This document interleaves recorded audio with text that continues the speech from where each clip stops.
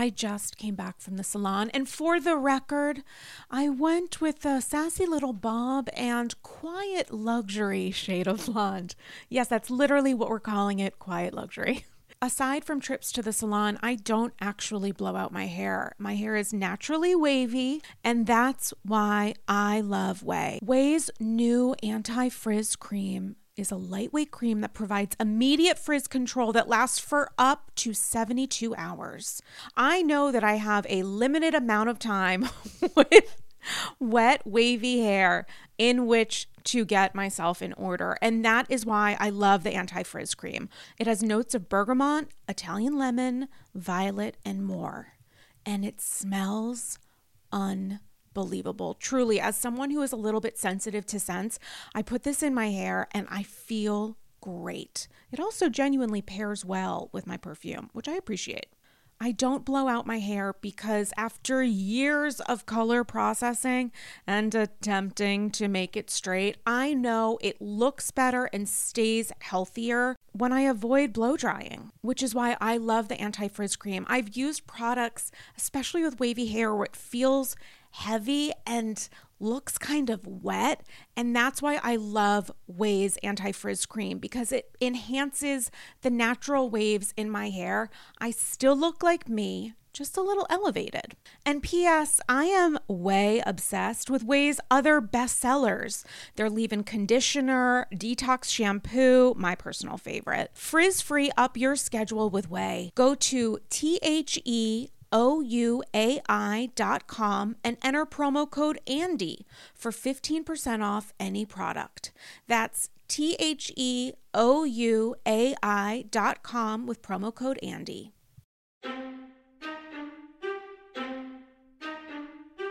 My personality, just like my credit score, is a perfect 10.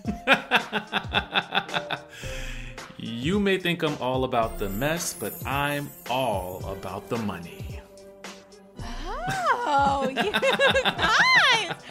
I'm actually really proud of us. I have to tell you. I think both of our taglines this week were very good. I'm into it. I thought I had a little laugh after my accountant called me to let me know I'm never going to get out of debt. And I just wanted to incorporate it into this week's tagline. And so I'm so glad that we're both booked and busy. Okay, you guys? We're booked and busy on this week's Andy's Girls. And busy. Booked and busy. And guys, it's Andy's Girls, obviously. What if I was like, it's bitch sesh? I'll take over.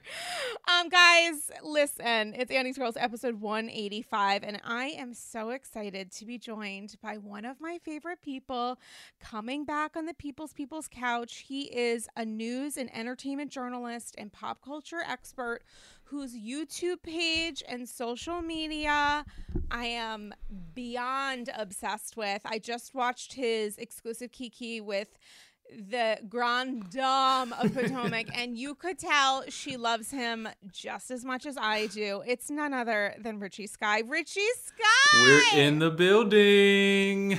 We're in the visit. That is a word that didn't make any sense. It just, I think I was saying building and business at once, and it came out, and it was a beautiful medley here on the Bitch Sesh, People's Couch. Richie Sky, how are you this Friday morning? We're recording at 6 a.m. I'm great. It's been an insane week, but I'm glad it's the weekend. I'm really glad. Technically, it is the weekend. Yes. If we are still believing that days are a thing, the weekend is upon us. And I'm super into your optimism in thinking that our weeks have structure. I think that is so wonderful and optimistic of you. I have a friend, shout out to Dylan Hafer, a friend of the pod, friend of me, who was like, oh my God, there's like another day in the work week tomorrow. He said that yesterday, and I was like, okay, braggy. All right, I get it. Yeah, you with your job. Okay, tell me again that Friday means you're working somewhere. Okay, understood.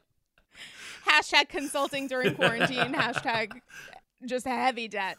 heavy debt. So Richie Sky, first off, so you moved since the last time we recorded, since the last time you were at Andy's Girls, you moved to... I am now in Washington, D.C. Wow. So how did that come about? Because you were living in Miami, right? Mm-hmm. What inspired this? Are you just that obsessed with Every Hue Beauty that you noticed it wasn't available at your local Target and you were like, I need to get to the headquarters? Oh my God. Word on the street. Right. Word on the street. No, we moved because me and my fiance, we wanted to be closer to our... Mazel tov. Yeah. We wanted to be closer to our families. And our families both live in like Southern Virginia and like North Carolina, probably about 45 minutes from each other, which is odd. But we knew that we wanted to be in a major city. So it was like DC was an obvious choice because this is also where we met. So we just came back here.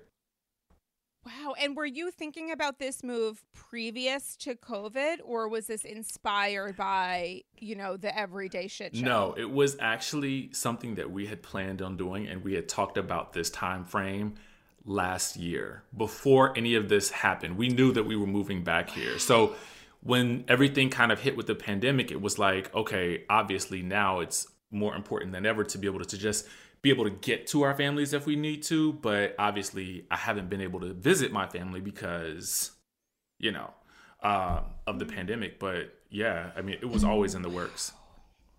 I can't imagine wanting to live closer to my family. So shout out to you for having those family values. I'm like, can I get further away? Is there another? I hear Alaska is gorgeous this time of year. What can I tell you? Richie Sky. So listen, where were you when you heard the news about Biden, about our president-elect? So interesting. It was very interesting. It was Saturday. I spent all Saturday editing an interview with Anna Kinkosis from The Real Housewives of Miami, but she's my former co-host. Oh my God, I love her. Yeah, she's my former co-host from when we were co-hosting a morning show in Miami. And so we were texting back and forth as it was happening. It was awesome. It was completely awesome. I didn't get to go out and really celebrate that day. My fiance called me while I was doing a video for my channel. It was just I was working all day. It was still awesome. So can I ask you about Anna? Yeah. I'm so curious. I've interviewed Leah Black several times on Andy's Girls because I'm a big fan of going to Miami and using that as a write-off. But I don't know that in our conversations I have brought this up. So AGs, if you can remind me, slide into the Andy's Girls archives. I don't know that I asked her specifically about the editing around the season 3 reunion, but that is a topic that seemingly heavily features Anna. I don't know if you remember all this stuff, but when she brought a folder of info about whatever, and then this was the precursor to Adrienne Maloof and Surrogacy, because her cast member who she was trying to surprise at the reunion was able to successfully get a lot of that info removed from the broadcast. So what you have now when you watch the season 3 reunion are some edits to faces and reactions that don't necessarily make sense when it comes to the edited episode. There are points where Leah looks so emotional, but it doesn't make sense in the context of the reunion. Have you ever talked to Anna about that situation? Yes. About that legal stuff, which I'm sure she's so happy to talk about publicly. Well, the thing about Anna is that she used to practice law. So yeah, she, she understands, where to draw the line, where not to draw the line, with everything that kind of goes along with revealing information on a television show. Mm-hmm. What I think, and I think we've spoken about this several times because, when I got to Miami and I realized we fell in love as soon as we met. I knew, I was she is my person. I really loved her. And I would wager to say also, and I told her this, and I've told her this time and time again, the Anna that I know is not the Anna that was present on that show. The Anna that I know is way more outspoken, and I think you get that if you watch this interview that we did. She's way more open and free and fun, but she came across during this season as very sort of careful, if that makes any sense. Yeah. Until the reunion. Okay. Right. And then it was like a completely different person. And so what I believe happened, and I think she's kind of alluded to this, but didn't specifically say, was that she was, I believe, alerted by production to something that maybe Leah was about to come after her with. And so she came ready in case that happened. And there were some things that weren't shown, from what I am told from a couple of different sources, that led to that whole situation happening, which is why the edit looked the way that it looked between her and Leah. Wow. Do you think that, this is something that Andy has discussed, I think, on Everything Iconic with Danny Pellegrino recently, the idea that, he's pitching Miami season 4 to Peacock, and who knows what that'll be, if it's like a streaming service or something else, if it's like exclusive to Peacock or if it would end up being on Bravo. But, he's been talking about it, and a lot of fans have been talking about wanting to go back to Miami or reinvent Miami. Do you think that will actually happen? And if it does, are there any cast members that you could see returning? Or do you think that they would start like completely from scratch? Well, I think that, and not to plug that interview with Anna, but that's the reason why I wanted to have that conversation with her. But I'll give you some tidbits from what I gathered. I do think that it's completely 100% possible that we could end up seeing it at some point in time, coming maybe in 2021.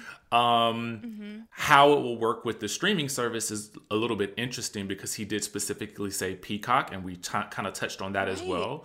So that's interesting, because we haven't heard of that before. But now that we know that there's the possibility of them having streaming shows and then regular Bravo shows, then that opens the door to a lot of different things, right?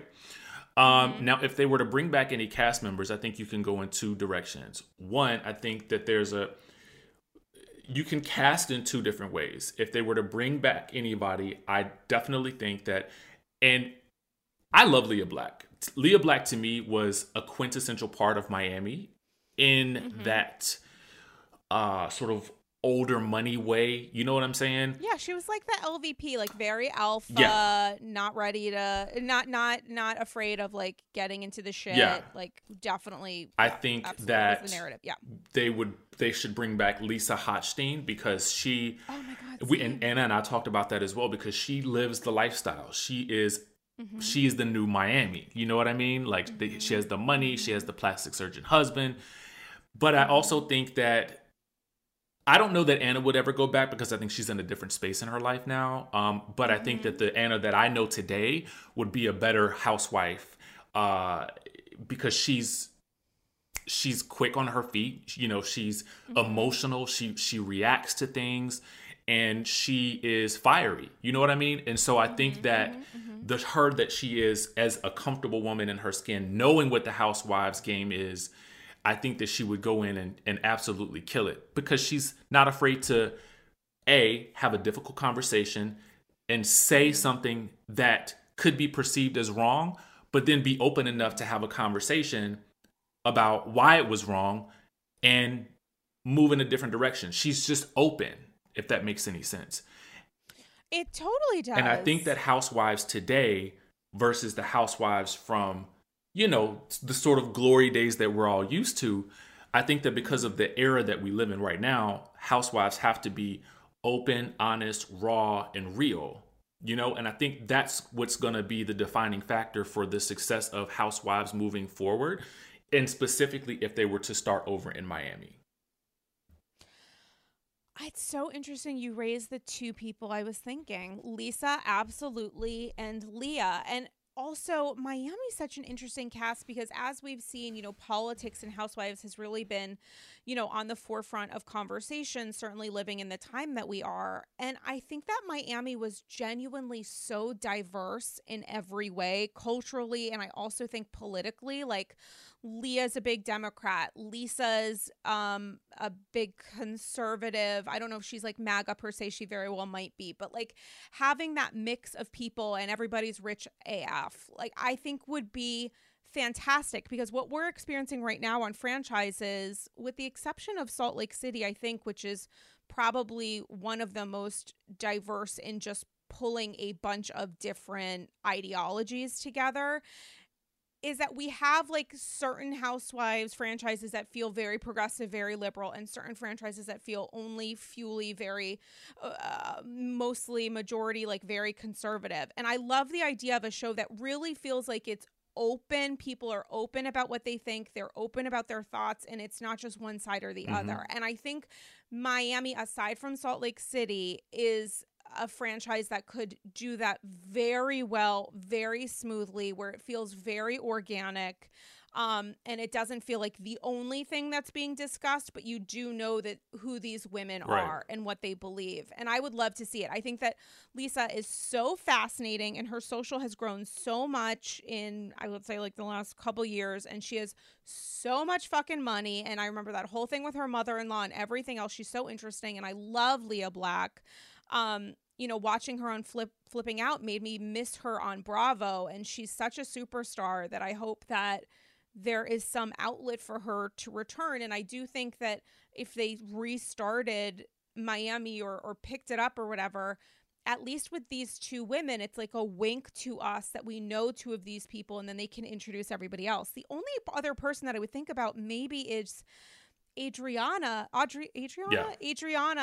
but I think, everything got so toxic with Leah. Also, I don't know where she is because of like the money stuff. Also, allegedly she like married her fiance before they're like it wasn't real. I think maybe her time has passed. I was thinking about her as well because she's, fiery. She had that huge moment with Joanna Krupa, who would have been one of my other choices, but Joanna doesn't live in Miami, so I don't feel like she really represents that. I would probably put her in Beverly Hills. Because I feel like Beverly Hills could use an injection of something else. But Adriana, no, because I just felt like I didn't like this whole idea that, she kind of tricked us all with this whole fiance and then this whole wedding. Like, just tell us it's a vow renewal. Tell us it's, tell us what it actually is. And I just kind of felt like a lot of times she was reaching for an argument to be controversial, and I just didn't like that. And I think now as an audience we see through that. Yeah, it would be interesting to see just the changes in how these women operate, because it's like a little bit of a callback, but people have been asking for this for years, so I'd love to see it. But listen, this week has been so spectacular. We were given the gift of Salt Lake City. Potomac is once again reaching for historic new heights. It has felt so wonderful to have only two franchises on the air, but to have like such fantastic franchises and to really see that in answer to the question, is there a future to Real Housewives? Salt Lake City is saying, like, not only is there a future, but it's better than a lot of what we have seen in the past. It feels like the production company, Shed, whomever, certainly Bravo, did such a fucking good job casting this show, editing this show, shooting the show for what seems like 8 years, because they have content from 6 months ago that they're just going to reference in a 2-second little clip of someone picking up a shoe and saying, "Are you an 8.5?" I am. God bless. Like, the fact that they can throw us these little delightful moments in a series premiere of a brand new franchise that was like instantly iconic. I mean, if Bravo had Rotten Tomatoes, it would be 111% rave. Mm-hmm. Like, I don't know a single person who didn't become immediately obsessed with these women. And if someone didn't, I'm sorry. I don't know. We need to have a talk. Like, or maybe we need to social distance because I don't know. I like can't imagine it. I've seen it 4 times. You know, I can't get enough. I'm so proud of myself for being able to know the difference between Meredith and Lisa. Like, there is so much. Like, when you have identical twins, not since New Jersey season 5-ish have we experienced this. It was just fantastic. So what were your thoughts going into watching the premiere, and what do you think about this new chapter for Bravo? You know, going into it, I was excited. When I think last year when I first heard Salt Lake City, I was like, "What? Why?" Yes. But then I thought I've always wanted to go to Sundance. I love the snow. I love the mountains. And then I started following like Housewives accounts. I think it was Housewives of SLC on Instagram. And I was like, I want to know who the cast is. And I started following potential cast members and all sorts of things. So I've been invested for quite some time. And so kind of seeing the trailer, I was like, okay, I'm officially excited because one, I knew that I would not be able to watch OC. So for me, it just was like, okay, this is going to be a breath of fresh air. And then as little details started to really kind of come out and I could see the characters and that sort of thing, I was really getting more and more and more excited. And what I also loved was that, you know, Bravo put a lot into the marketing for this show. And I thought that it was really amazing to see, as well as the fact that it's a very diverse cast. Like, it's a cast of women and it's a cast of characters that I just was like, this is insane. So when I saw it, it makes OC and Beverly Hills a little bit seem antiquated. You know, these women brought serious fashion. There's so much that I had to process with this because I felt like, as from a reality TV show lover's perspective, right? What I pieced together as I watched the episode, and I had to watch it twice. My only gripe is that it came on at 10. So the first time I watched it, I was like half asleep. The second time it's late. You should flip it. It should be Salt Lake City and then Orange Exactly. County. It's so late, but I was like committed. So I had to watch it again. And so I watched it the second time. And what I noticed was they did something that was really cool. And I felt like it was kind of callbacks to several different shows. I felt like they had filmed so much prior to the actual start of the season that it almost gave these women, whether they really knew each other or not, a little bit of history.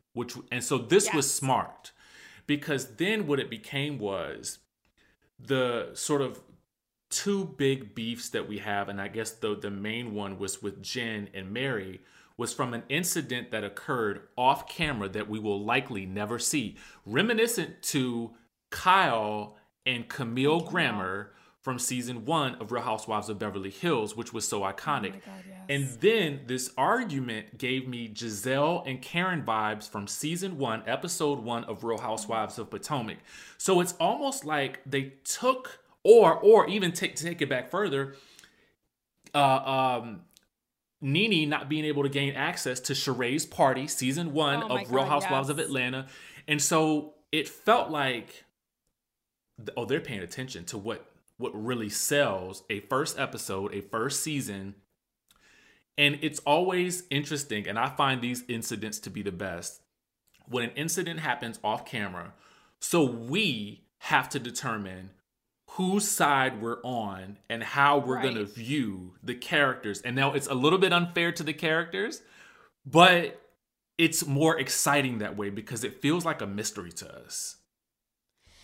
And it also shows that, like, you don't need to have an explosive moment. I think the best moments on housewife shows are these moments of, like, micro shade, where it's like a micro aggression, but it's done as like a slayer. I mean, these women say these things to fuck with each other, or they say something that they don't even realize is shady, and then someone else is like, you hurt my feelings, and so they double down. Like, I had heard, so I got a couple weeks ago, I had heard from people, because I always take my sweet time to watch because I'm a nightmare.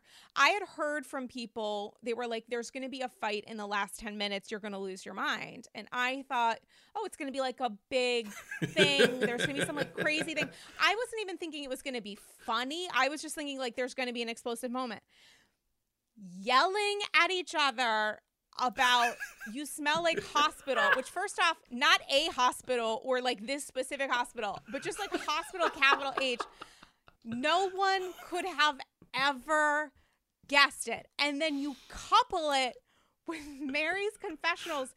And I have watched that scene so many times where she's like casting blame on this poor woman who had to get her legs amputated because of diabetes.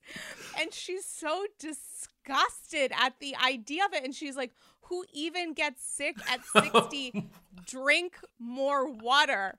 When I tell you I died in that moment and my soul left my body, which I'm assuming is similar to going to Pentecostal church with Mother Mary, I was taken out. It's like the quick cut of Jen being genuinely upset and like reading it straight, which is out of character for her. Like, Jen's like putting on a little bit of a show for us. She's a little bit performative. So, but she's like keeping it very real. Like, this woman raised me. She's my mother. And then you juxtapose that. And she was like, I was in the hospital with her. She was like very sick. You juxtapose that with Mary, like putting her fingers to her nose and being like, P.U.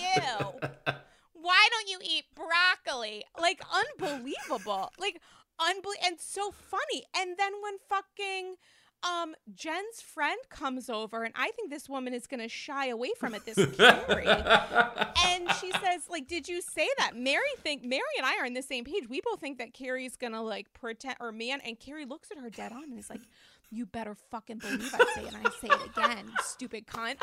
Are you kidding? I was rattled. Like, these people, that woman, Sarah, who I looked at on Instagram. Sarah was... why didn't they cast her? Talk about a slither in the room. I'm getting Potomac vibe. She comes in with that, like, Saved by the Bell-esque, like, off to the max or whatever. Maxinista, possibly, probably not. Just coming and happy birthday, and then she realizes, like, it might not be. Like, I can't. How can you not love this show and love these women? Mary is. I don't want to say what I almost just said. Mary is iconic. Mary's historic casting. Did you read that Reddit thing about Mary, by the way? I don't know what was on Reddit, but I know what was on. I'm friends with Monica, who runs All About the Tea. It wasn't even. Oh yeah. It wasn't even what was in the article. It was the dissertation comment about everything that's gone on in the church. Yeah. I went down a rabbit hole for about 30 minutes with that. I mean, I read it in full. It's like a little executive success program to me when you get into, like, there's like some NXIVM vibes there. Like when you get into the minutia of Mary's business scenario. I mean, like, I know we're all talking about her interesting how we met style New York Times vow section of how she married her step-grandfather, but how they run their businesses, and she's maybe forcing, like, the tithing of it all to maybe, like, 50%, and that's maybe how she's able to wear the Versace runway and maybe they're, like, controlling of their congregants' marriages and relations. It's not great, but it adds to her mystique. And I have no choice but to stand. Yeah, there's all kinds of, you know what I love about a housewife that becomes iconic to me is the confusion of Fraud. It all. That's the reason why Denise forever will be one of my favorite housewives, because there was so much confusion with her. And it's even more so with Mary. I couldn't even believe what she said in her confessional. And I'm like, this woman is a pastor. She says that she is a pastor. Apparently, she is literally a pastor. It's so the cognitive dissonance of it all. Again, record-breaking casting. Like, you have to, and I know people going in, again, we're thinking like Jen Shah is going to be the one. And I don't think there is a single weak link in this cast. I think everybody is so crucial. All the different personalities, Meredith being very cool and kind of above all of this, Whitney being so happy to be there and wanting to share her story and seems like just very genuinely lovable. My soul sister, Heather Gay, love of my life. I know she is going to be the unproblematic Shannon Beador that we need and deserve. Like, there is so much there to unpack, that even somebody like Mary, who doesn't know how to turn on Instagram Live. You know, Bravo did these Instagram Lives where they paired Salt Lake City housewives with like iconic housewives from existing franchises. And I haven't gotten a chance to see the second day's worth, but I watched the first live. Like, I was in the thread, like just sending nothing but love, which is what we need to give Salt Lake City, like nothing but love. But, you know, watching Mary ask us repeatedly, is she live? And then saying like, I don't know how to end this, forgetting what franchise Teresa was on. And also words, explaining to Teresa how she married her grandfather, which, P.S., we might want to remember to include step. Saying, like, words are important. And watching Teresa's face, who has no idea who this woman was, has never watched a single Housewives episode, probably including her own, except when she was away at camp. I mean, unbelievable. These women are already, I swear to God, a part of our lives. Like, I can't imagine life before Wednesday night. I really can't. This is so important to me. Like, Salt Lake City is everything. Salt Lake City is where we need to be, how we need to live, and how we will understand more about ourselves. Yep. Honestly.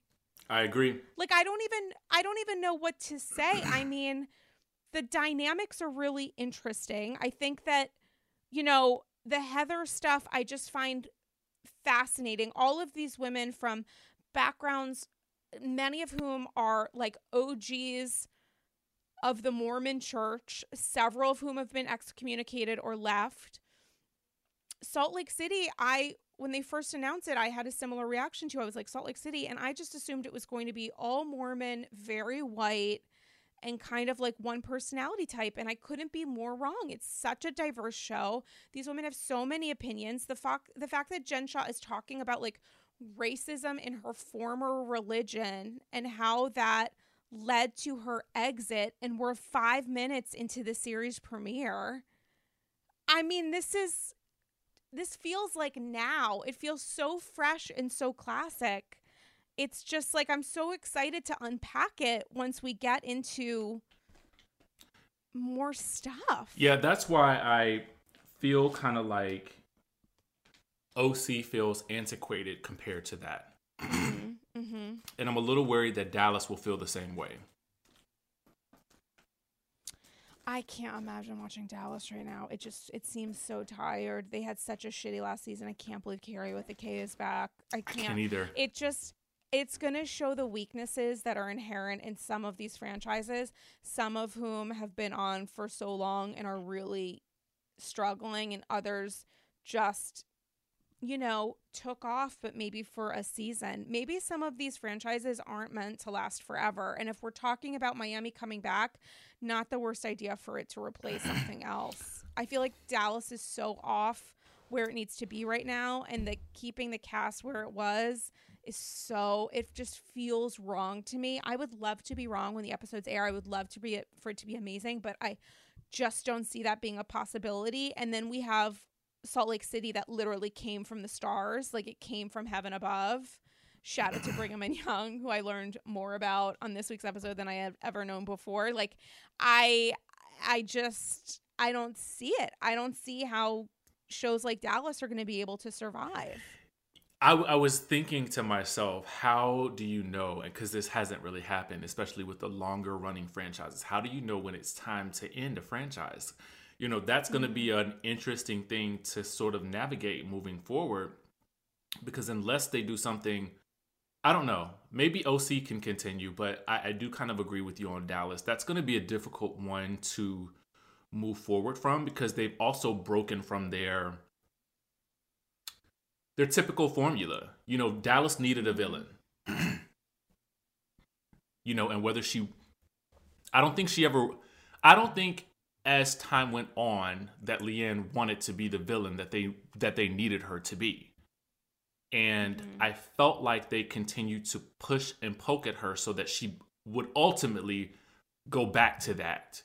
And I think that was a tired sort of framework to operate with. And now, what do we have left with that show?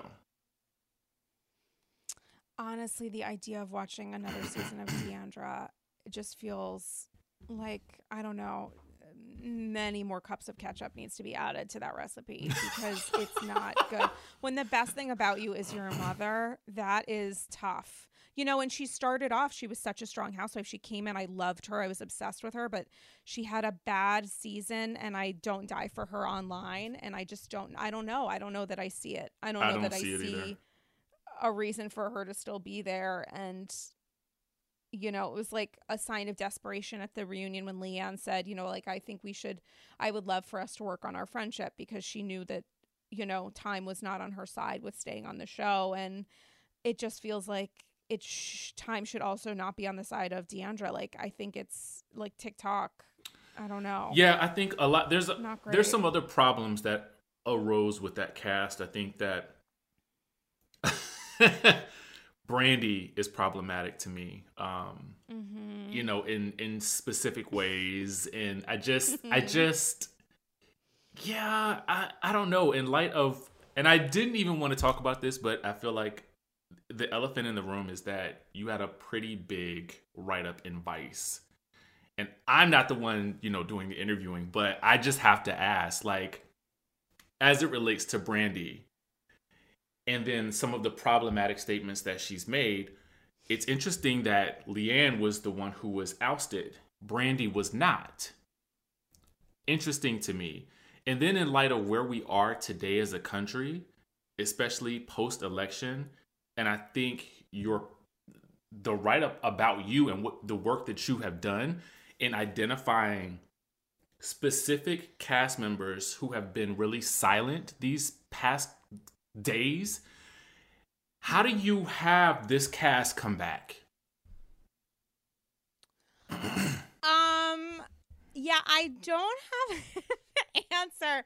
Just to give a little bit of background, so I had seen on social media over the weekend, a friend had posted on their stories, they had come up with a list of celebrities who hadn't posted about the election, and saying how damaging that could potentially be in just relating to results that one side is trying to contest. And so this isn't like in normal days where if your guy doesn't win, you don't say anything, and you have every right regardless to decide how to use your social media and how to use your platform. But the danger that we are currently facing as a country with our democracy at stake.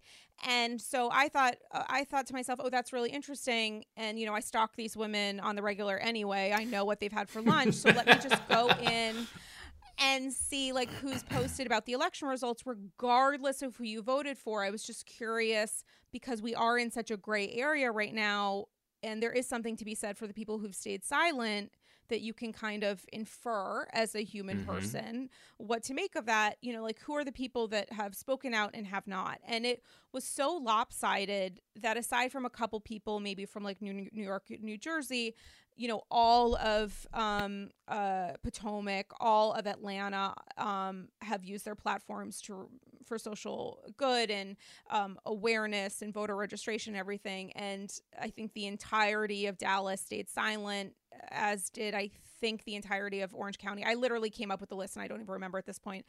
And what happened was I posted this as opposed to Instagram, and got immediately flooded with a lot of hate. People telling me, I got like genuinely vile messages, threatening messages. I was deleting and blocking people every minute of the entire day. A lot of people told me I was a piece of shit. And then when I blocked them, or forgot to block, but like remove the comment saying I was a piece of shit, they said I was a bully for removing their comment, which I still trying to understand the cognitive dissonance of it all.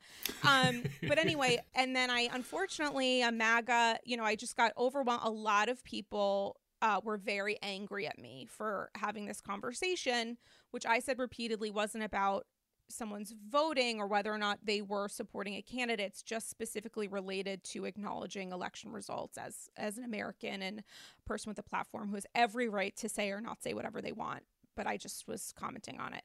And a lot of people were very, very angry at me. And I heard from a lot of people who said I was like a vile person for having this conversation. And unfortunately, people, in addition to sending me threatening messages, doxed me. So all of my personal information, my middle name, shout out Amelia with an E, birthday, job, home address, cell phone, email.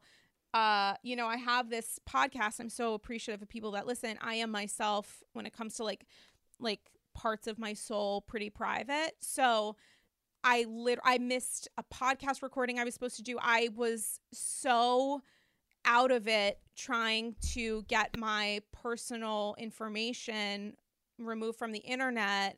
And P.S. the account that doxed me several times still hasn't been suspended by Instagram, which is a whole other story. But anyway, so Vice reached out to me and covered the Instagram post and just some more background on my perspective and thinking and the writers thinking about this election and the world of pop culture and responsibility in between. And you can I'll link to it in the show notes for this episode. You can go to my Instagram to see it.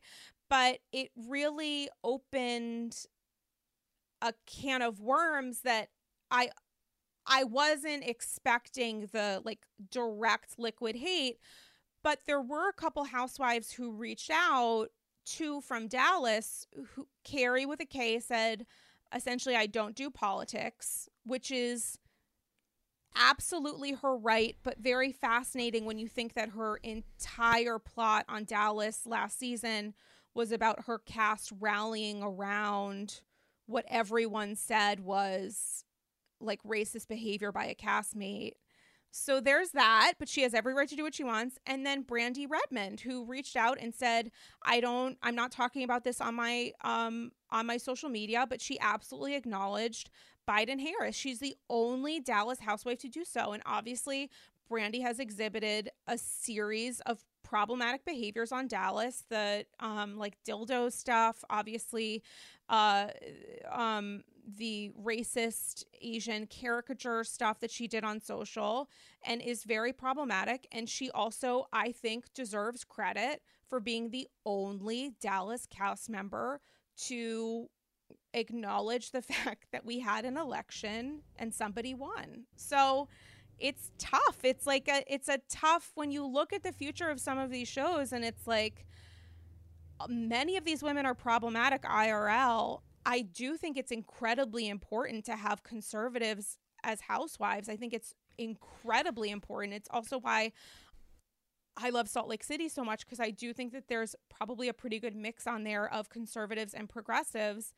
And I think that that's great. I love to see that in one show. I do want to understand women's behavior that is separate, but also sometimes reflected from their political views. But to even have that conversation, I mean, I got like dragged. There has been other stuff that I've done on social media and with Andy's Girls that I don't know, where I was like, okay, I might get some pushback for this, but I don't know. I wasn't expecting the level of hate that came my way. And then people who were like, I'm going to punish you for this. I heard from people who said, I'm an Andy's Girls listener. I'm rating your podcast 1 star because I hate what you just did on Instagram. And I'm telling all of my friends to do the same. Like, I don't know. I'm not even like making news. I'm just sharing who commented, who hasn't.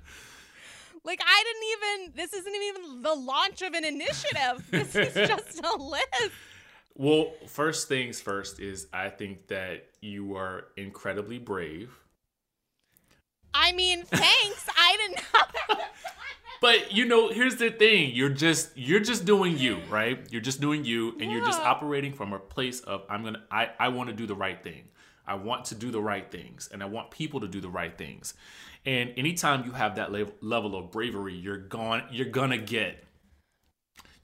people are gonna come after you. I think the way in which they've done so is heinous, but I think that also speaks more of that type of person than it does even a political party or affiliation. And I think that was the problem that I think I had with a lot of this is the support of, or lack of, I guess, empathy for what a lot of us have gone through from some of our favorite people is disappointing for a lot of us. And so I think when I saw the list, I was just kind of like, noted, because we live in a different era now. We don't live in, this is in 2015. As much as people would like for it to still be 2015, it's not. It's 2020. And we're at a point now where I feel like people have to take a stand for what's right. And we want to watch people on our TV take a stand for what's right. And I don't think that this is a Republican or Democratic issue at this point. I think I think I read this in your post. I feel like it's more of a good versus evil type situation. And so to stand silent when there's blatant evil happening right outside your door is astounding to me. So I would say I didn't say good versus evil. I think somebody commented on that post. That's what I was thinking. I actually personally don't agree with that in the sense of good versus evil through the eyes of these women. Because I think what's most important about Housewives is knowing that even if I disagree with every single thing that you stand for, I am still empathetic about your journey and curious about who you are. And it was that curiosity, and I'm so appreciative of the Mazdels, but I don't think what I was doing was in any way, just my 2 shekels. I don't think what I was doing came in any way from a place of bravery. I just was honestly curious, which is sort of like the motto and mission of AG. I really was just genuinely curious because it's a conversation that people are having about other celebrities. And I was like, well, I live in the world of Bravo. So let's see what's happening there. I just think it's like, regardless of who you voted for, which is for some people a very public choice, but ultimately a private decision, I was curious about, with the place that we're in now, where like our president-elect can't get access to secure information because the current administration is like blocking it because the president's like, do over, like, 1 out of 2, 2 out of 3. I can feel that, but I also think, and I think the experience that I probably bring to the table, I think as a black man, it makes it a little, it sort of changes things a little bit for me, because it does feel more like a life and death situation. It doesn't feel, and again, here's the thing. I don't care if you're a Democrat or you're a Republican, if you're a conservative or if you're not. That has never bothered me. I think it was more or less like, I can't understand how people can remain silent when things are happening in the world that affect all of us, and specifically people who look like me in such a dangerous way. So I think at that point, for me, I view there is a sort of fight of good versus evil, not Democrat versus Republican, if that makes any sense. Because to me, that's not even what most of this is about. Because absolutely, completely agree. You know, it's just we're in a different time during these past 4 years. It has become something else. I agree with you, and I think just like and people getting mad at me for saying I was a horrible person, or saying you're a piece of shit, or how dare you even post this, and then getting mad when I like delete of course you're telling me I'm a terrible person. You're releasing my private information. Like, babe, it's a friend of the show, Pet Shop Boy, sells merch I'm obsessed with. But like one of his favorite phrases that's become iconic is like, I can explain it for you, but I can't understand it for you. I can explain it to you, but I can't understand it for you. And that's kind of how it is. Like, if you were going to come at somebody with hate in that way, there is going to be a response, and it's probably going to be revoking access to that person's like whatever. And so that was a little bit of a learning lesson for me, but I do want to pivot a little bit because you're bringing up empathy when you're looking at people and understanding people's stories and the position that where they're coming from, regardless of how you feel about how that is being expressed. Right. And I can't think of a franchise where that is so clearly important, especially when there's like elements of some of those ingredients missing, than Potomac right now, where, you know, you had this interview with Karen Huger earlier this week that was so phenomenal, but where you were talking about how Karen is looked at in the group as being not just like the mediator for everything happening with Candace and Monique, but also the person who is saying your behavior doesn't provide you the entirety of your identity. Right. And regardless of however I feel about how someone is reacting to things, i.e. the altercation, I'm not just going to drop them because I care too much. And so I'm curious knowing, first off, how did that come about with Karen? Because I'm like, but I also want to know, like, what's your perspective watching all of this play out with, you know, Monique and Candace, and even with like Wendy and Karen and Giselle, where a lot of it seems to come down to I'm either reacting to feeling frustration or hurt, or I have zero interest in understanding the other side? I think first thing is I think that Karen may have seen some of my videos like last year. And so when I met her in January at my friend Riley Knox, she was doing a show here in DC. Oh, yeah, that's my best friend. Right. So... Oh my God, Riley Knox is everything. Yeah, she's everything. Awesome. But she had a show, and then Karen came to the show, and I'd done a news show earlier, and they asked me who my favorite Potomac housewives were, and I was like, I said, at that point in time, I was like, well, obviously, you know, I said I love Giselle, I love Karen, I love Monique.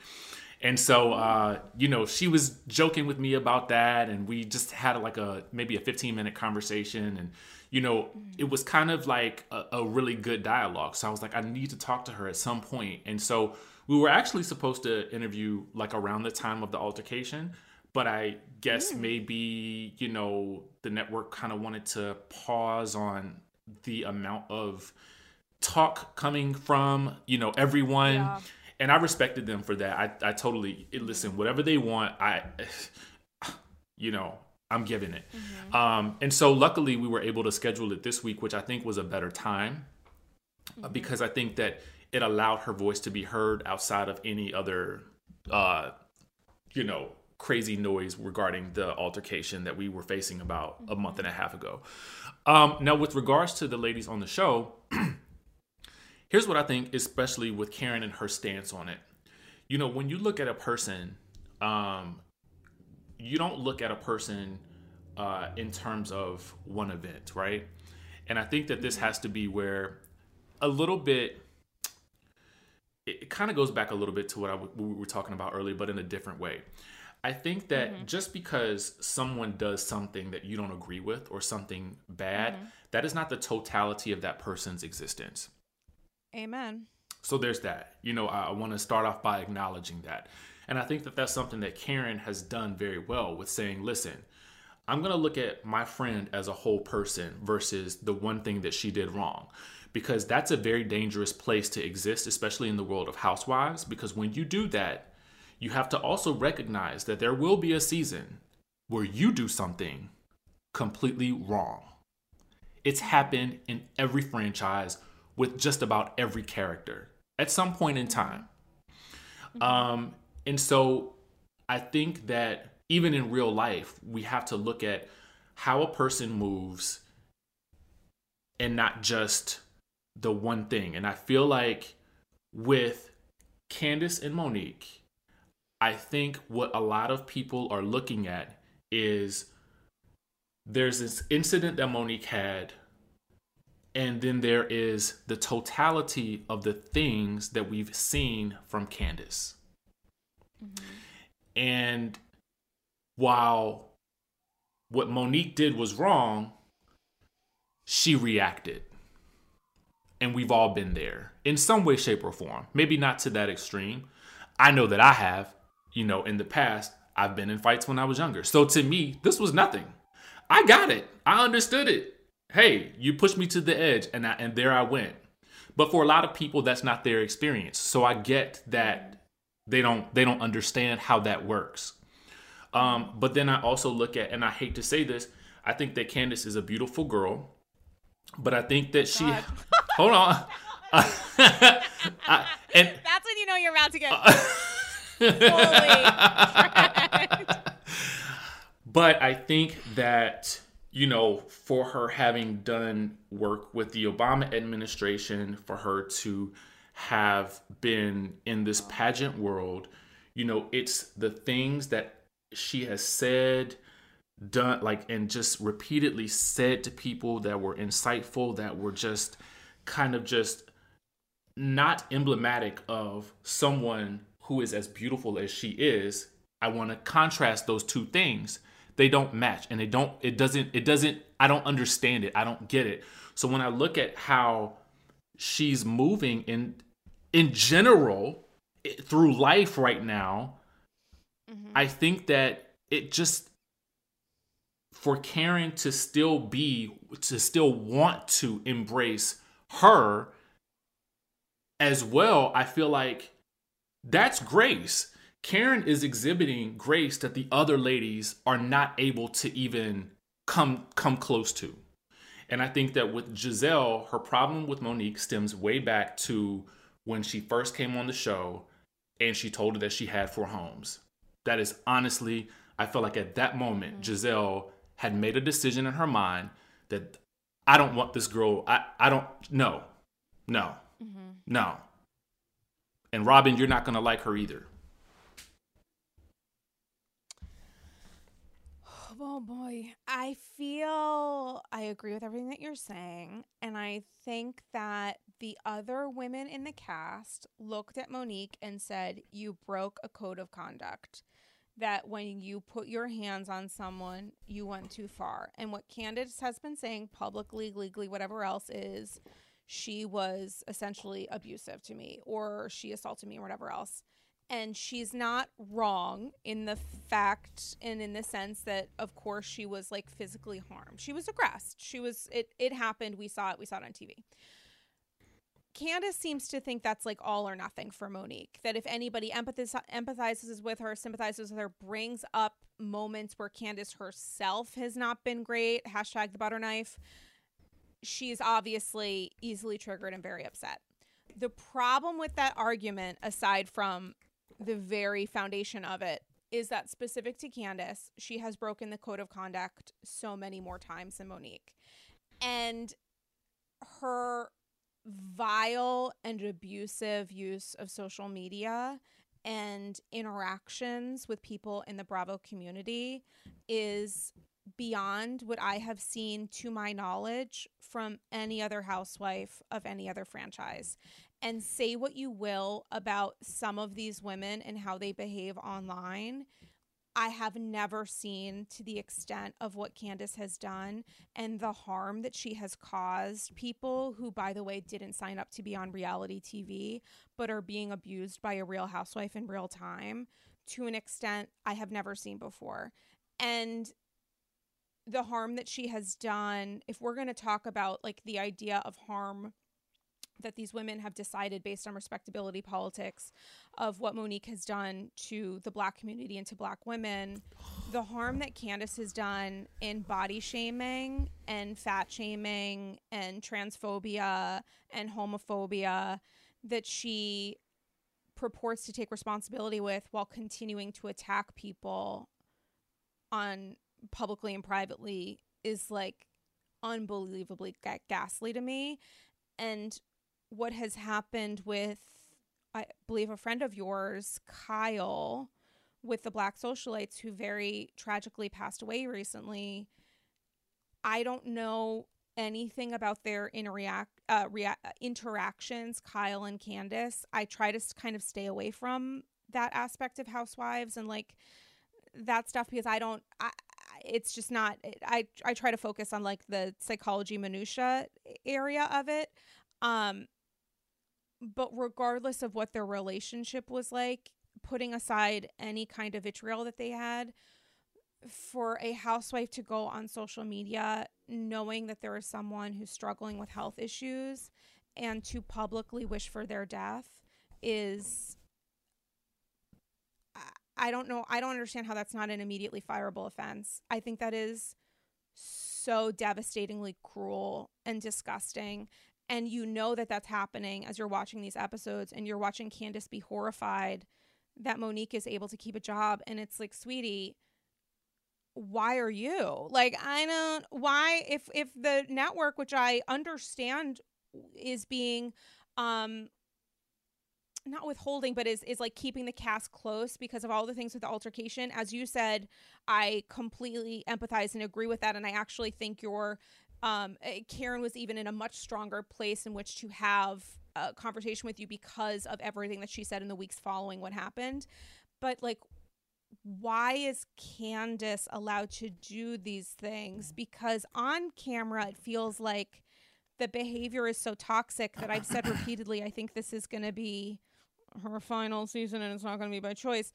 But off camera, I'm like, this is really not good. And it makes me less curious about Candace's journey and her Post-it notes, because while I am happy that she is able to, at some base level, feel safe, very upset at her creating a community and environment of unsafety online.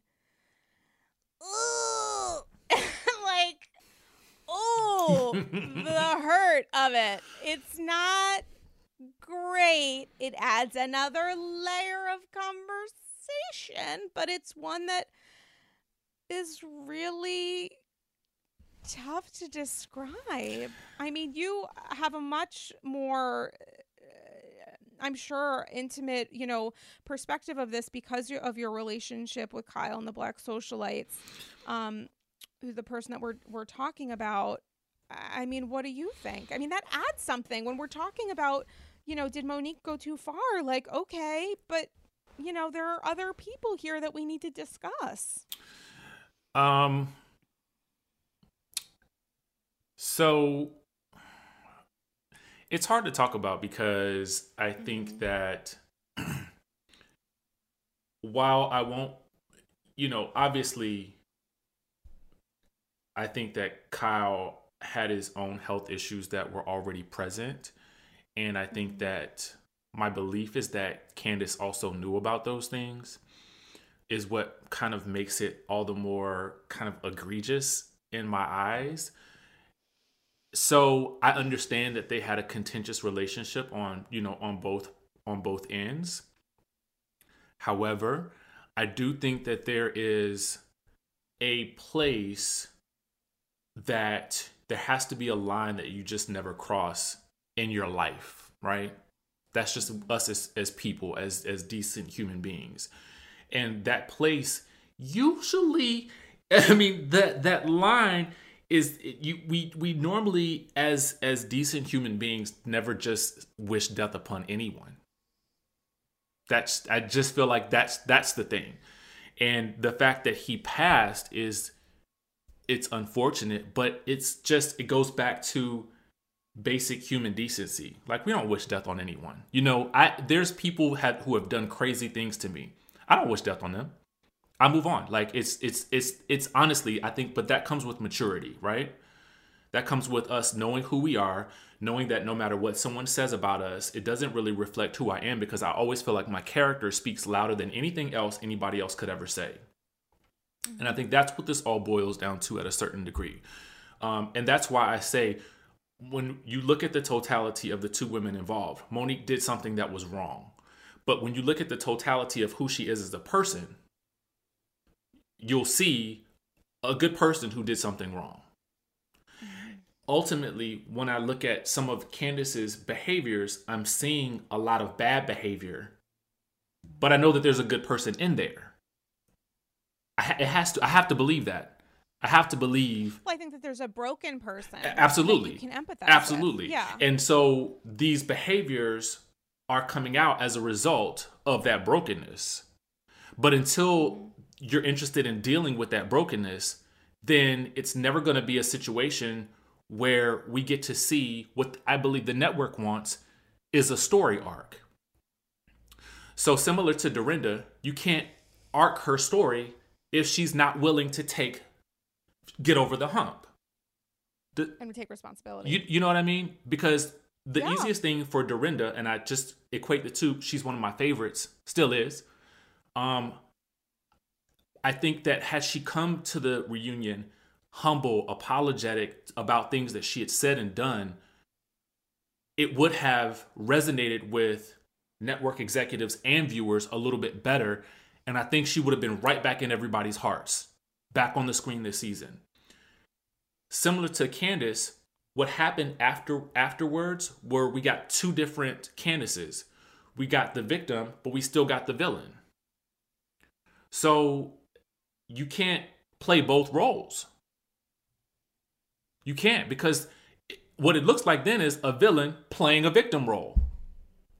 Because still those broken behaviors are still being exhibited throughout the course of the show and offline. It feels like she's not allowing us to be on her side. Exactly. And I feel like there are people who want to be.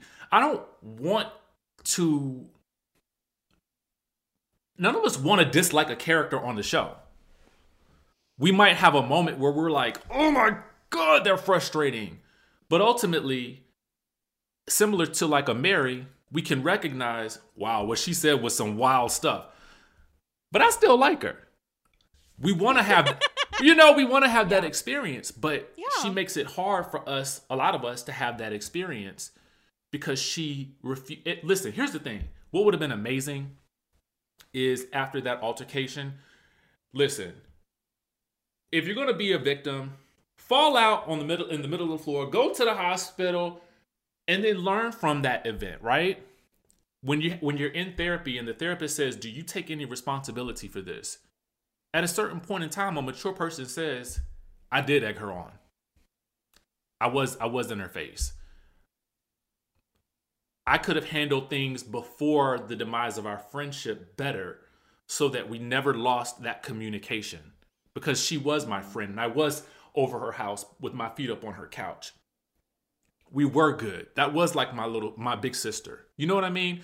And I feel like that's how you win an audience to your side, but you have to genuinely feel that. Well, and that's the thing is like Dorinda didn't genuinely feel like she has a problem, which is why I think the network did the right thing in saying like, we need to do a little bit of a pause. And because the worst case scenario would be she comes to the reunion to say something she doesn't believe. And then the next season she doubles down. Exactly. Like, that's not going to help her in any way. And with Candace, it's like, I do want her to take responsibility, but I also feel like she is not a person who knows how to do that. And she is someone who reacts in ways in which she wants to add on as a means of self-defense, seemingly ways in which to harm. And the fact that on social media she was apologizing for saying things that were homophobic and transphobic and saying how she understands how words matter, and then privately was saying really vile and abusive things to people who are on her side, but just saying like fat and body shaming isn't great. I had to block her. Because she said, which I'm not going to get into and I'm never going to share, but she knew that I have a history of disordered eating. And I said publicly that I didn't know what was going on with her and Kyle. This is like several months ago. But just as somebody who has struggled with disordered eating relating to some trauma that I've experienced, I don't like body or fat shaming. It does so much more harm to so many innocent people who are in no way involved with whatever war is going on online. And she said some things to me intentionally that were very abusive, and I didn't tell anybody about it. And unfortunately, my personality, which I'm working on, is one in which when someone is coming at me in that way, I de-escalate. So I try to reason. I apologize. Even when someone is abusing me, I'm like, we can find middle ground. We can find middle ground. And really what I should have done is just like blocked her from the start when she started sending me messages. But she continued sending stuff specifically because I have an eating disorder that she wanted to take advantage of to make me feel bad. Because I said, well, body shaming isn't great.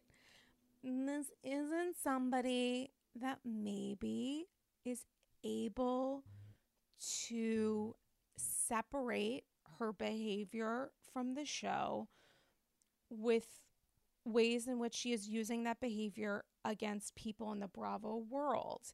And as someone who experienced a very small, like a 0.0000000% of what she probably gets on the daily, and I'm sure people are coming at her and saying terrible things, it is really painful when people are attacking you and attacking your character.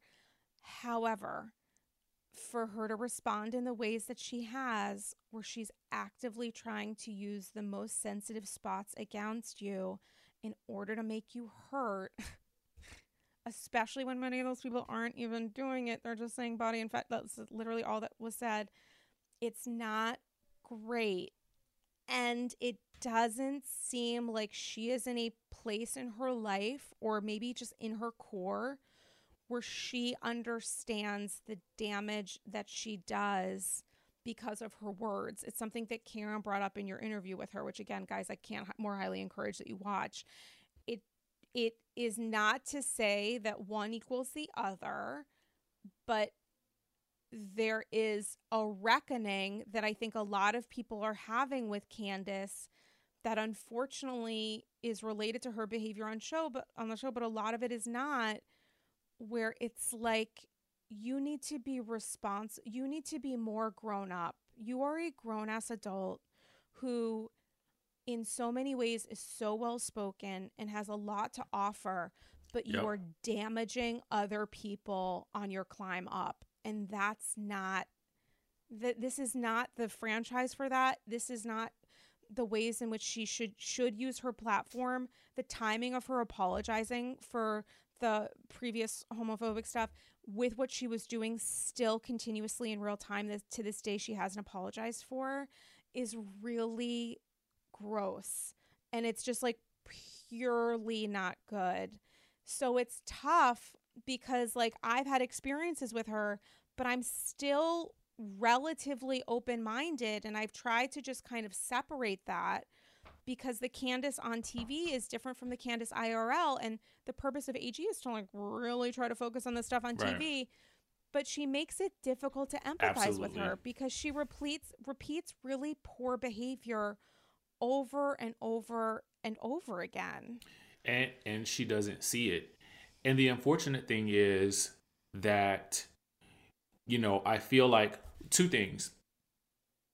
One need only, if she wanted to really play this game, you know, the way that it's supposed to be played. I remember Dolores telling Whitney this during the little Bravo exchange that they were having leading up to the premiere of Salt Lake City. She said, you know, don't respond to anyone who says anything negative about you online because, you know, it's just not a good thing to do because it'll turn into something else. And I think that that's a lesson that she hasn't learned, which is very odd because her co-star Giselle is very good at, you know, taking the hits and rising above it, not acknowledging anything that's happening on social media, blithely living in her own little world, which is healthy. But I think that's also something that comes with age. The other thing is, I also think that, and kind of not to take anything away from Giselle and Robin, but I think that Candace being and them having Candace's back is easy because it means that they have to do less work because they know that Candace will always on the show and off be the person that they need to react, to get things started, to really keep up the drama on the show, and they can sort of sit back and manipulate things behind the scenes and sort of make this an easier situation for themselves to keep the show entertaining. That's honestly my assessment of why they really have her back so much, because I think ultimately they know that she is incendiary. They know that she is problematic, but I think that it suits their purposes a little bit more to have her on the show.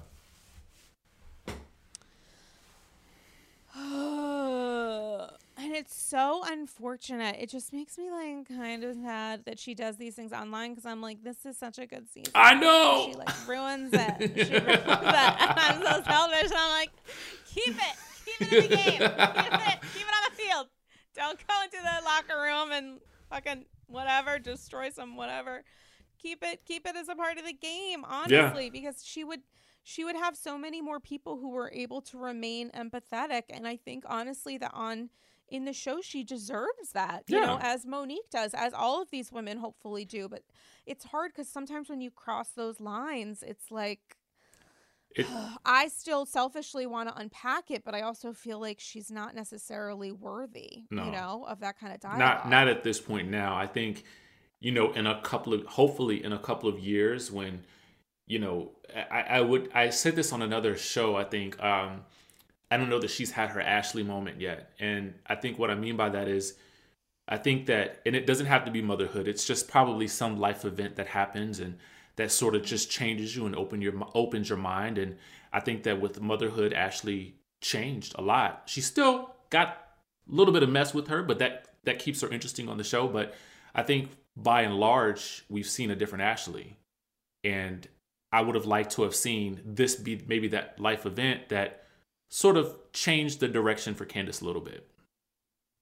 I think that you're totally right. I also think that Ashley is so much more vulnerable, but as a additional change to that, it feels like because of that vulnerability, her husband has, regardless of whether or not this is like subconscious or not, taken advantage of her feeling like she will do anything to protect her family. Right. And I think that there's so many aspects of that she should be commended for. Mm-hmm. But I was so appreciative of that moment where Robin was like, it is not your job to care for this baby and this husband and watch over every single thing that he does, because he needs to be responsible for his behavior. And P.S., you also deserve to be taken care of. Like, there's such a split right now with Ashley feeling like, I need to take care of this man and also this baby. And it's like, where is he in there? Aside from him calling back and being like, I'm sorry, he needs to do a better job, because right now, and she needs to do a better job, hopefully with time, of knowing that she deserves so much more than what he's currently, you know, giving her. That moment with Robin was such a, I don't want to call it a nuanced moment, but I think it was a moment that might have been overlooked by a lot of people. But I felt like it was a moment where I think Robin probably shines the best. Mm-hmm. Is that story that I don't think we've fully gotten from her about what that experience has been like as, you know, someone who has gone through that. And I felt like we really missed out on an opportunity to have that, to hear her have more of that discussion alone with Ashley and walk us back through what really happened back in the day with You and Juan. I mean, we know surface level, but what was the experience like for you? I would love to know. That's such a good question. I would love to know. Hopefully we get that at some point. I mean, this week really on Potomac was all about like who's holding each other accountable and who does one person think is like going too far. I mean, that moment where Robin wasn't just remaining silent, but actually very respectfully and like a real friend who's also filming a TV show held Giselle accountable. And Giselle's response was like, what the fuck? Like, you're supposed to be my ride or die, and P.S. part of being ride or die is like slow down the car. You know, oh my God, you're yes. going in the wrong direction. And I think that's something that Giselle, I do think that Giselle gets it. I do also think that Giselle was like, I thought we had it. Right. You couldn't say that to me off camera. Come on, I'm different. I'm different than all the people covering. Was great. I think that like this is, you know, Karen is having such a triumphant season, but also Robin is just continuing to bloom. And I would like to know what happened with her and Juan, because I do think that like we're understanding so much more of her. I think that there's a maturity that can happen off camera, and I think that there's also just like a comfort level with being on the show. And I think that Robin is in a really comfortable place right now and able to like say and do things that just show what a confident person she is and how much she has grown. That just shows like the power and influence that she has amongst these women, because she's not someone who we have seen hold Giselle to task a lot. And that might be because they honestly do agree with each other on a lot of stuff. They have every right to. So, but it's just so wonderful to see her have that moment, because I feel like, you know, that's really important. And, you know, having a friend and being able to take that friend and say, in a group setting or not, and say like, here's an example of something I don't necessarily agree with or whatever, I think is really important. It does also just beg the question before we wrap, you know, in that interview with Karen that I've mentioned 500 times, she mentioned some stuff with Giselle, and I mean the Giselle and Jamal stuff and whether or not that's real, and Giselle seemingly discomfort with being held to task, and also the question of whether or not Monique and Ashley are currently ride or die, both because they genuinely care for each other and also because there is some sort of an alliance because Monique stood for her last season during all of the, you know, husband assaulty stuff, groping stuff. Do you how much of this do you think is related to optics for these women of supporting each other, making sure, you know, that they themselves look their best, versus like a trust game of like real genuine friendships with stakes where you want to make sure that your friend feels protected? I think that I will speak about people in general when they come on reality shows. Please. I think that there are different types of people that come on reality shows. I think that there are some who came to perform. You know what I mean? They came to perform, they came to put on a show. And I think for those people, it's easier to sort of build alliances and to sort of strategize how to maneuver on the chessboard. Then I think that there are people who come into a show and they just want to be themselves. They just kind of come on and they're just like free and I'm going to just open up. What I think has happened is I think that, and I'm not saying this because, you know, I know her personally, but I do think and believe based on the character that I've seen, like her actual character as a person, I think that Monique came onto the show sort of like, you know, hi, here I am. Hi, my name is Monique. You know what I mean? Like, and I think along the way, hoping to build genuine friendships and, you know, has had some pitfalls and, you know, taken some wrong turns, but ultimately is wanting to have a few genuine friendships. But I think that the hard part is knowing who and when to be genuine with, right? So, and that's kind of like in real life as well. It's kind of like going to work at a job. Like, these people are not really my friend. I might find one good work wife or husband out of the bunch, but by and large, these people are not my friends. So I think, I mean, look at it. You just got to look at it like that. So I think that the relationship from now looking at it on the screen, especially last week's episode, I think that the relationship with Monique and Ashley has developed into one where there is a lot more trust, particularly for Ashley, because she saw that when given the opportunity several times, Monique has not used something that she knew about her as fodder for the show. Mm-hmm. And so I feel like there's a level of, oh, this is a real friendship, so I'm going to have her back too. That's kind of how I feel. And I feel like even with Robin, with Gizelle, I don't know what Gizelle's motivations are, but I do believe that with Robin, she looks to Gizelle as a friend. Because the way she approached that situation, I thought was what a real friend does. I'm going to hold you accountable for what I see and what's happening. And it didn't even feel like she attacked Gizelle in any way, shape, or form. She just simply was honest. And a real friend will also come back around and say, hey, listen, this is what I'm thinking.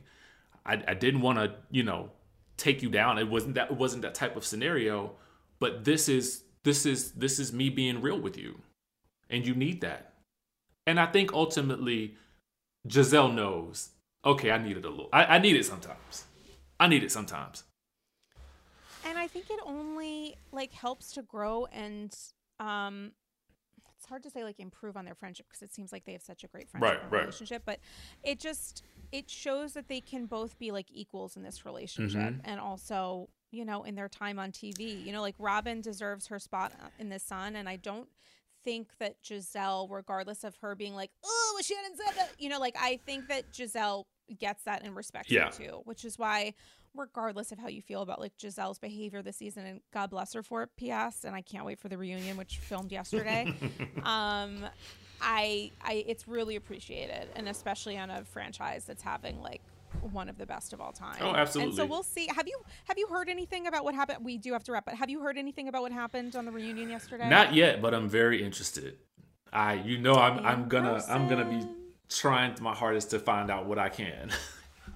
And guys, the number one place to find that out as soon as you listen to Andy's Girls or maybe during is visiting at DJ Richie Sky on Instagram and his YouTube channel, same handle, because it's fucking amazing. And your interviews are so good. And I'm so obsessed with you starting them with this medley of wonderful moments of you dancing for the cameras and living your best life. I love it. I want my own. Someone come over here from 6 feet away and do whatever needs to get done because I'm super into it. And I had so much fun with you when we did a little kiki on your channel a couple months ago. I don't know, yesterday. Every day is a year. So you guys can look for that on Richie Sky's YouTube channel because it was so much fun. Richie Sky, tell the people what you need to say. What have I missed? What do we need to talk about? What is coming up? What housewives can we look forward to you kikiing with next? Anything that we need to know? The Heather Thompson interview will be out today in just a few minutes when we get off the line. Well, I guess by the time they hear this, it'll already be out. So you guys can check it out on my channel. I've got a couple more coming out and some people that I have on my wish list that I want to talk to. And I think that, that's about it. I mean, I guess just follow me on Instagram and on YouTube at DJ Richie Sky. And I'm going to link to your interview with Karen in the show notes for this episode because it was so amazing. And also, speaking of wish list, I do a holiday card. Last year, mine was me and Portia, and I think it was in honor of the Holy Spirit or something. I forget what it was, but they're always really crazy. And while I was offline yesterday taking a time out from Instagram, I thought of the theme for this year's holiday card, and it is so fucking wackadoo. So you need to send me your address. And guys, don't dox him, okay? That's not what we do here. But you are gonna freak out when you see it. I will send you my address as soon as we get off the line. Amaze. Guys, die for you, love you. Be kind to each other online. My God. If I haven't blocked you, you can find me on social at Dame Galley, patreon.com/Andy's Girls for exclusive bonus episodes. one of which I'm recording very soon. So that'll be up this weekend. And slide into my DMs. Let me know your thoughts and feels about the Vice piece and anything else, which will be in the show notes for this week's ep. Thank you to Alex and the team at Vice for that article, and to all of you for listening and supporting me, regardless of whether or not you agree. And Richie Sky, I die for you. I can't wait to talk to you again next week, because you're coming back every week for until the end of time. I forgot to tell you that. Ow, I'm here. 53 cents. All right, guys. Hope you're having a good weekend, and we'll talk to you soon. Bye.